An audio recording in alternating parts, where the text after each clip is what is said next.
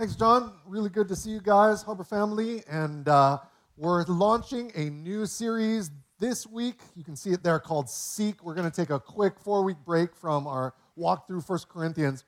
And we're going to be looking at the Sermon on the Mount in a few different sections and looking at the things that we seek in life, because there's a lot of things that we seek. Maybe this summer you were seeking some revenge travel because you had some big epic trip that you were going to take in 2020 and it got canceled, and then in 2021 it got canceled again, and then in 2022 again, and so finally you're like, we can go. And so this summer you just went and had the time of your life. You were just seeking this epic experience. Maybe this fall you're seeking a new season of life. You're starting at a new school or starting a new job. You're just looking forward to this new phase of life. There's all kinds of things that we seek. When I was starting to work on this sermon, I started searching in Google, seek, and I love how autocomplete just helps you out and shows you what other people are searching for along those lines. And so it started auto-completing for me, and the first thing that came up was seek jobs. That was interesting. Apparently, none of us are satisfied with our job right now. We're all looking for a new job. Second one was seek meaning. Apparently, none of us know what the meaning of life is, so we're seeking some kind of purpose and fulfillment and meaning in life. And then third, this was a little interesting, was seek first the kingdom of God. And I'm pretty sure Google put that there because they know I'm a pastor, and they know that's just a really pastory thing to search for. And I was like, dang it, they got me, because that's exactly what I was about to search for. Because we seek all kinds of things in life, but look at what Jesus says in the Sermon on the Mount in Matthew 6. He says, don't worry, saying, what will we eat, or what will we drink, or what will we wear?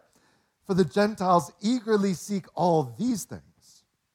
And your heavenly Father knows that you need them, but seek first the kingdom of God in his righteousness, and all these things will be provided for you. Yeah, we seek all kinds of things in life. What are we going to eat? What are we going to drink? What are we going to wear? And those were legitimate questions in those days. Most people lived in poverty. They legitimately had no idea where their next meal might come from.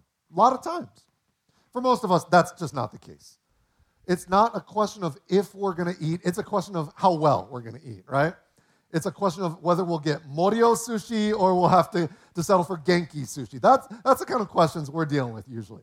Most of us have our basic needs met. We're not searching for basic necessities like food and shelter and clothing.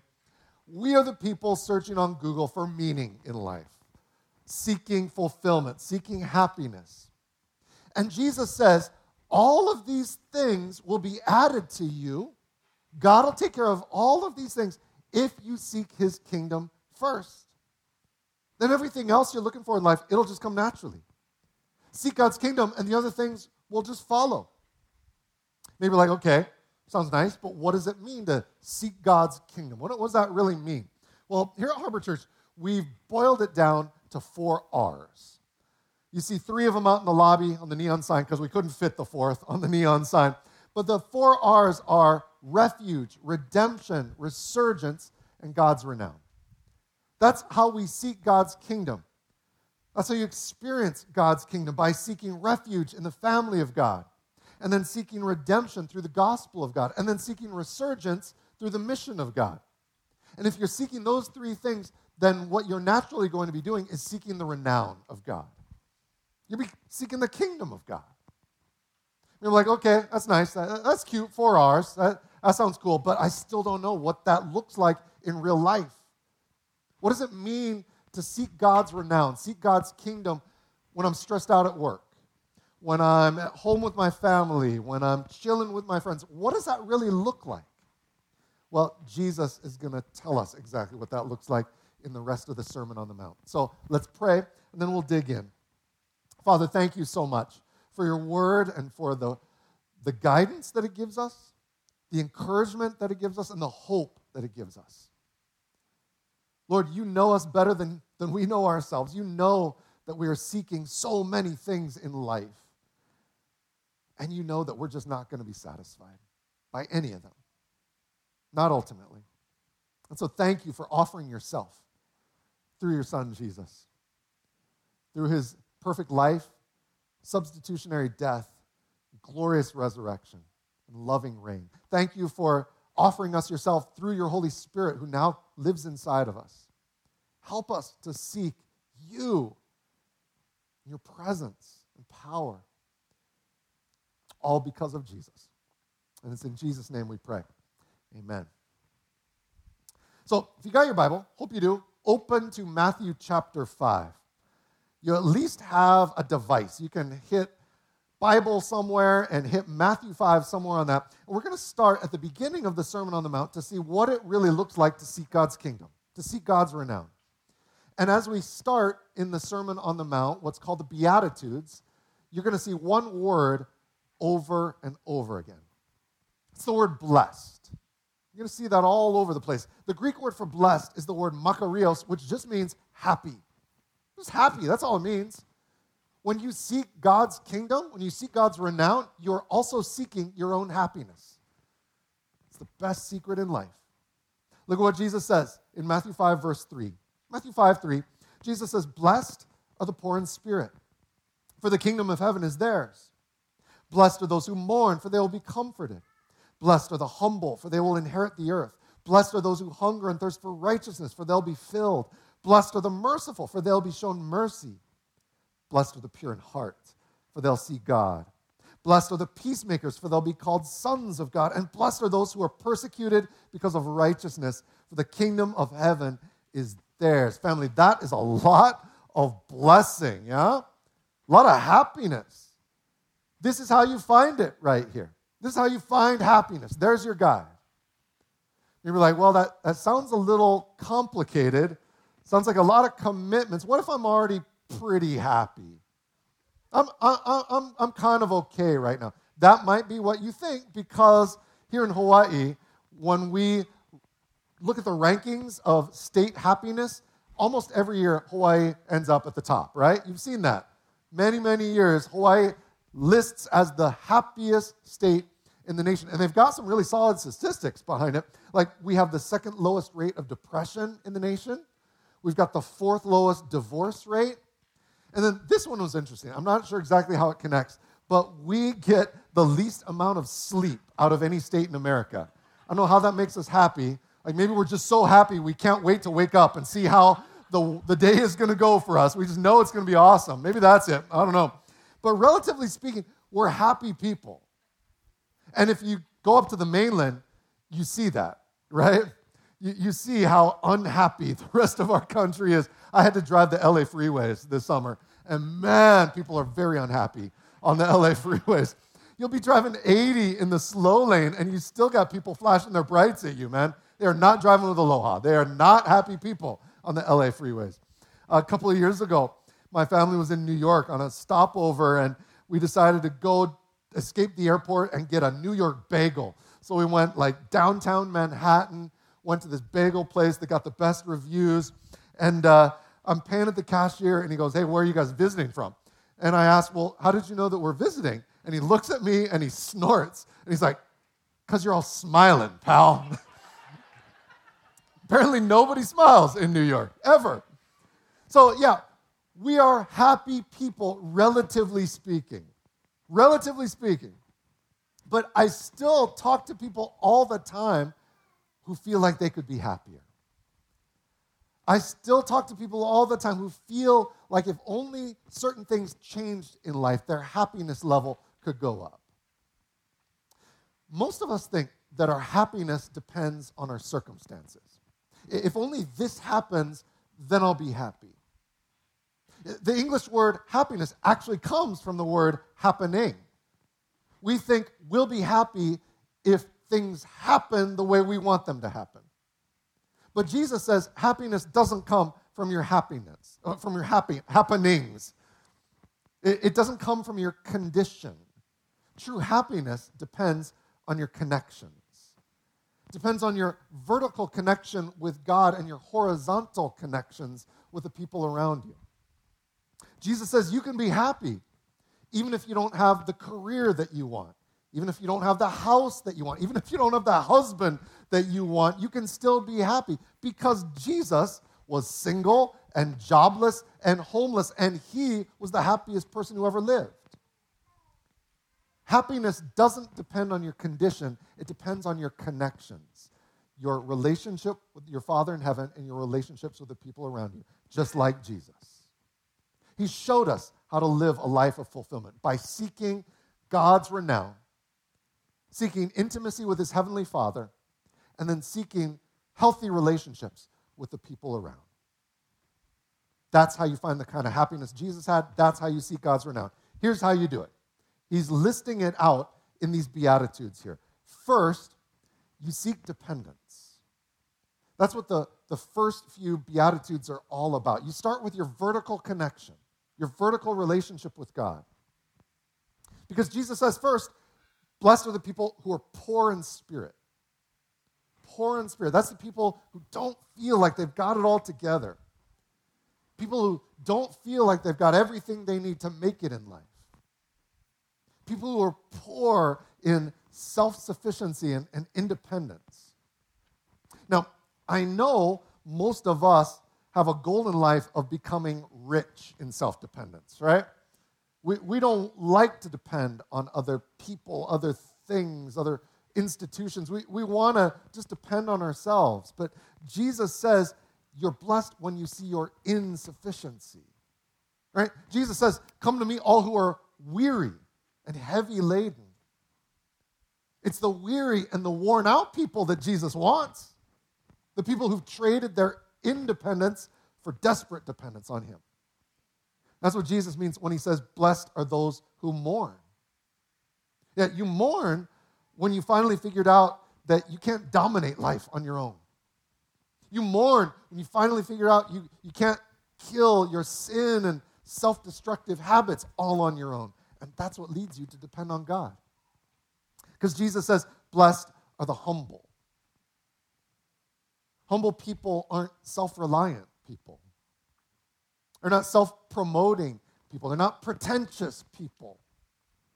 And I know here in Hawaii, we don't stand for pretentious people. Anybody who tries to lift themselves up, somebody's going to knock them down pretty quick, right? Because they're all high and maka. We're not going to let that stand for very long. And so what we learn is to be pretentious inside. We learn to hide our pretentiousness. I just keep it to myself how much better I think I am than you. I just don't let you know about it. But seeking God's renown, that means killing my pride because I know I'm exactly the same as you. I'm a sinner in need of God's grace. Which is why Jesus says, blessed are those who hunger and thirst for righteousness. Because they've discovered that there's nothing else in this world that can fill their hunger apart from God. We're all hungry. We're all hungry, and over time, we discover that the things in this world just don't fit and fill our hunger. We discover that money doesn't fill us, that success doesn't fill us. We discover that romance doesn't fill us, and sex doesn't fill us. And so at some point, we come to the end of our rope and we say, God, you got to fill me. You've got to fill me because nothing else in this world fills me. That Chick-fil-A drive-thru that I thought was going to be epic, it doesn't fill me, Lord. I need something else. And when we say that, God says, I got you. I got you. I'll give you everything you need. Here's my word. Read it. Just read it and you'll be filled. You'll be satisfied. Here's my spirit. Pray through my spirit and you'll be filled. You'll be so satisfied. Here's my family. Connect with my family. Commit to my family and you'll be filled. You'll be satisfied. And so that leads to the next big step that we can seek God's renown in. Number 2, seek fellowship. Fellowship, that's really what Jesus is talking about in the second half of this list. The horizontal relationships that we've got with the people around us. Because Jesus says, blessed are the merciful. He's calling us to extend the same mercy to other people as he has extended to us. Like when your husband forgets that one thing that is so important for the 18th time, you've got a decision to make. You can either be mad or you can be merciful. You got to choose. When your friend flakes out on you for the 18th time, you can be mad or you can be merciful. When your coworker leaves their lunch out on their desk all weekend long so it makes the whole office stink when everybody comes back on Monday, you can be mad or you can be merciful. That's a decision we've got to make all the time. And what Jesus says is merciful people are happy people. The happiest people in the world are the most merciful people in the world. And here's what leads to that. Jesus says, blessed are the pure in heart. The pure in heart. And we're still talking in the context of relationships here. And so being pure in heart means being not so cynical about people. The older I get, the more tempted I am to be cynical towards people. Because the more people you meet, the more of people's junk you see. And you're like, oh, I'm just going to start assuming that everybody's terrible. But that's not the way God operates. When it comes to us, his children, Jesus is advocating for us every day, speaking the best of us before the Father. Man, when we come to our brothers and sisters in Christ, we have to believe the best of them the same way Jesus does. Why wouldn't we? Instead of assuming the worst, assume the best.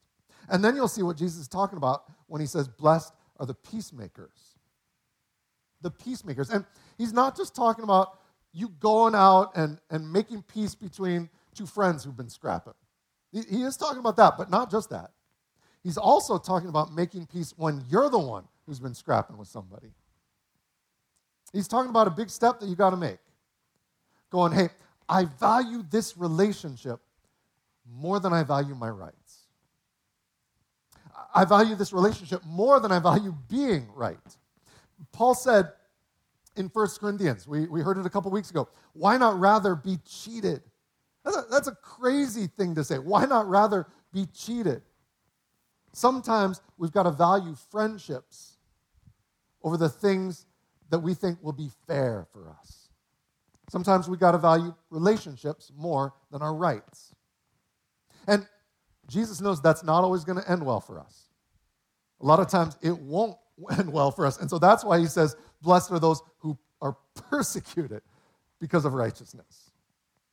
Yeah, sometimes you'll extend mercy and make peace, and it's not going to turn out for your good.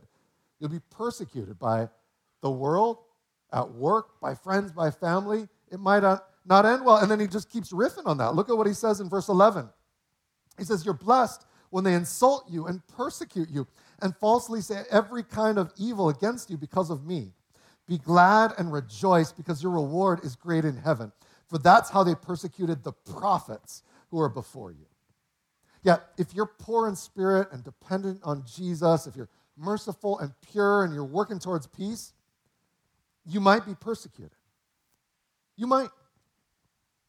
Because the reality is, true peacemakers don't always make things more peaceful. Not always. Because true peacemakers pursue principled peace.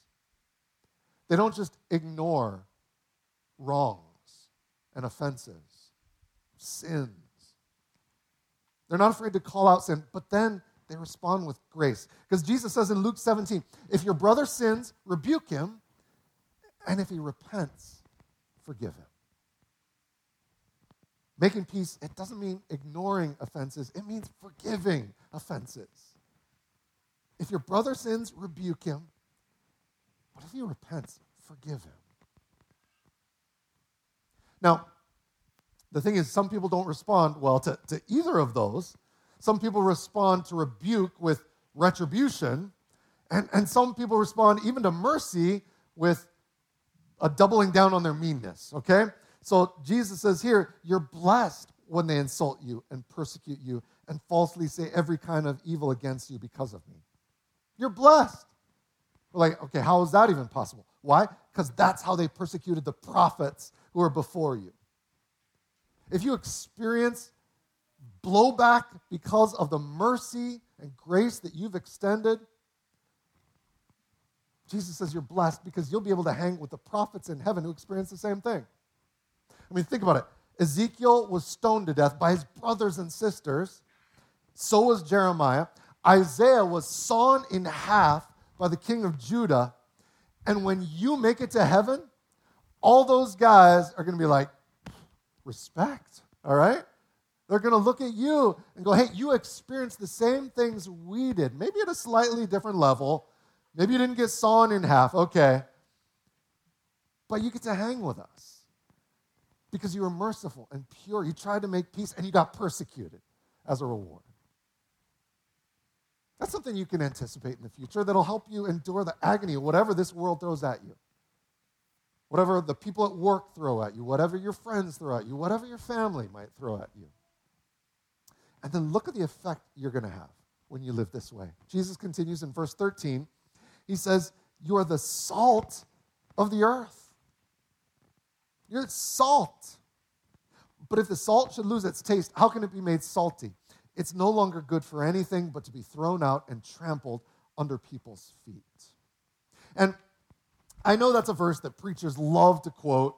If you've been in church for a while, you've heard that verse 1,000 times before. And usually preachers will come up with all kinds of ideas of what it means to be the salt of the earth. Like, oh, well, salt was a preservative in those days, and so we're supposed to preserve the morality of the world around us. And other preachers will be like, no. Salt was used as a fertilizer, and so we need to prepare the ground of people's hearts to receive the gospel, something like that. And other preachers will be like, no, salt was used as a purifying agent.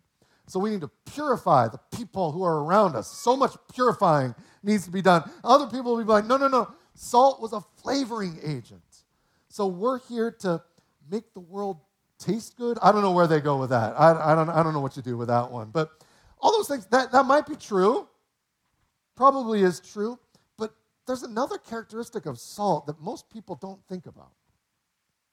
But all of us who live Hawaii, we know it really well. What does salt do to everything in Hawaii? Destroys it, right? Destroys. If you surf, you know you gotta rinse off your board after every session or else the salt will just eat that board away. If you live windward side, you know the trade winds bring the salt air and that destroys everything in your house. You know that. Your laptop, your clothes, your furniture, your car. Salt destroys everything. We know that well. And guess what? The people who are listening to Jesus, they would have known it really well too, because they didn't live very far from the Dead Sea. The Dead Sea is the saltiest body of water on earth. Okay, the ocean water in Hawaii, you know what the saltiness level is of our ocean water? It's about 35 parts per thousand. You know what the saltiness level of the Dead Sea is? 300 parts per thousand. 10 times saltier than the ocean.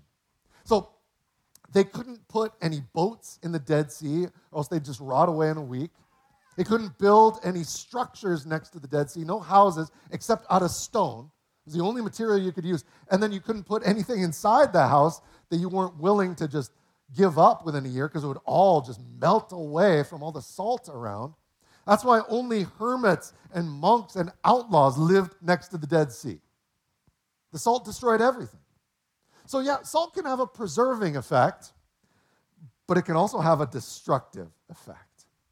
And so what Jesus is really saying here is salt is just supposed to have some kind of effect. That's all he's saying. It's supposed to make an impact on whatever it touches. And so here's the third way. We got to seek God's renown. Seek impact. Impact. Salt isn't neutral. It's not an inert substance. It's going to have some kind of reaction, going to have some kind of effect on everything it touches, and that's what Jesus is trying to say about you. If you're poor in spirit, if you're hungering for righteousness, if you're showing mercy, if you're fighting for peace, then you're going to have an effect on people. You just will. You're going to make an impact on people.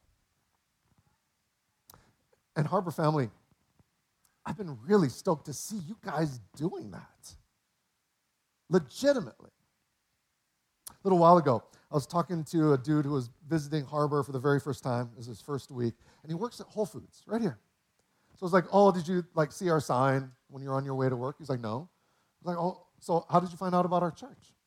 He said, well, every Sunday that I'm working, around 11:15, 11:30, there's this big group of people that comes in, and they are the kindest, most patient, most gracious group of customers I ever deal with all week. So after a few weeks of this, finally I had to ask them, where are you guys coming from? And they said, Harbor Church. And so I had to come check it out for myself, see what this place was all about. That's so incredible. You guys are making an impact. You are being salty. Praise the Lord for that. Here's why that's happening. Look at verse 14. Jesus says, you're the light of the world. That's why you're making an impact. You're the light of the world. A city situated on a hill cannot be hidden. No one lights a lamp and puts it under a basket, but rather on a lampstand. And it gives light for all who are in the house. You're the light of the world. Now, here's the thing. In John 8, Jesus says, I'm the light of the world. I'm the light. Apparently, though, Jesus is not content to be the only one shining out there all by himself. Apparently, he wants to spread his luminescence all over the rest of us. Kind of like when my kids were small and we'd give them glow sticks. The girls would just wave them around and enjoy the pretty light. They would have fun with the glow sticks. The boys, they would do that for about 3 minutes, and then they'd break those the glow sticks in half and pour them all over themselves. And so their hands would be glowing, their clothes would be glowing, their hair would be glowing. They'd just, all of them be glowing in the dark. And that's what Jesus is saying about you. That's what Jesus wants for us. This is how you seek God's renown. Number 4, seek radiance. Radiance, because Jesus has poured out his glow stick all over you. He's poured out his love and his grace and his truth and his glory, and he wants all those things to radiate out from you, to shine out of you. I know maybe you're embarrassed about that. You don't like shining that much. It's easier just to kind of fit in with the people around you. It's easier to just laugh at the dirty jokes that everybody else on the job site is laughing at. It's easier to just gossip about the boss like everybody else in the office is doing. It's just easier that way. You don't want to shine love and grace and truth and glory. I mean, it's one thing for 7-year-old boys to glow in the dark. That's not what grown-ups do. We've learned to fit in. Jesus says, you're tempted to hide under a basket. You're still glowing. You can't stop that. The glow stick is all over you. There's nothing that can stop the glow, but you've learned how to smother the glow. Here's the thing. Jesus has said, you are salt. You are light. There's not a question about that. You are those things. But it's possible to lose the effectiveness as salt and light that you once had. Jesus said, salt loses its saltiness. Well, how could that happen? There's only one way for salt to lose its saltiness. Only one way. And that's if you dilute that salt in something much bigger. It's the only way. Like if I had a spoonful of salt and I grabbed your Yeti and poured that spoonful of salt in there and shook it up a little bit, you'd be able to taste that salt. It would be some salty water in there. But then if I took that same spoonful of salt and went up to the pool in your building, if you live around here, on your amenity deck, poured it out in your pool, nobody'd ever be able to tell. It's just diluted beyond any recognition. So when you allow yourself to be absorbed into the culture around you, you become diluted. You lose your saltiness. You are salt. Nothing can change that. But you're not making an impact. You are light, but sometimes you hide your light. Sometimes you're ashamed of what people might think if they find out you're a Christian. Aren't all Christians bigots? Isn't the Bible full of hate speech? Well, the answer is no. And there's a really easy way that you can prove that to them. Look at what Jesus says in verse 16. In the same way, let your light shine before others so that they may see your good works and give glory to your Father in heaven. That they may see your good works, that they may see the way you love people and bless people and encourage people and serve people. The way you display the gospel and proclaim the gospel, all with the goal that they will give glory to your Father in heaven. The goal is that your friends and family and coworkers and classmates would all glorify Jesus in the same way you do. And I know that's a big goal to have. There might be hundreds of people around you, among your friends and family and coworkers and classmates. So what if we just boiled it down to one? What if there was just one person that you could focus on and pray for that person? Be intentional with that person to see them worship Jesus alongside you, glorify Jesus alongside you here on this earth and for eternity. I think that's the goal Jesus has for us. So here's number 5. Here's how you seek God's renown. Seek one more. Just one more person to give glory to your Father in heaven. Just one. Because in the parables of Jesus, so many of them are about one lost sheep, one lost coin, one lost son. Jesus always wants just one lost person to be found. Just one more. Just one. And we want to help you take the initiative in reaching that just one. And so that's why we put certificates on your seat. They might be under your cole right now. I want you to pull them out right now.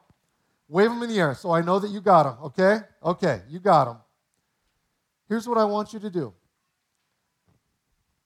Write down the name of that one person that God has put on your heart who needs to meet Jesus. You can just write the first name and write that on both certificates. Here's why.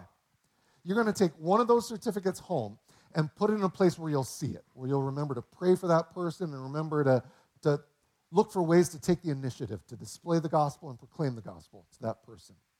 The second copy, I want to ask you to put it in one of the trays around the auditorium. We've got them all around in the back. During the closing worship or on your way out, take that certificate, put it in there so that we can pray alongside you for that one more. So that we can pray alongside you that you'll be Jesus to that person. That you'll let your light shine before that person so they will give glory to your Father in heaven along with you. That they'll be saved. That they'll be baptized. If you notice the date on that certificate, it's 1 year from now. We want to be praying that that one person would be saved and baptized in the next 12 or 13 months. So let's pray for that to happen right now. Let's pray together. Father, thank you so much that you pursued us, that you left your comfort and glory in heaven to seek us out when you came to earth, to be born in a stable, to live among us, and then to die for us, so that you could be resurrected for us and then reign over us with love and grace. Lord, thank you for seeking us out. Now, the only response we can have is to seek you out and then to seek out the good of the people around us. To seek your glory, to seek your renown, and then to seek your blessing for the people that you've put in our lives.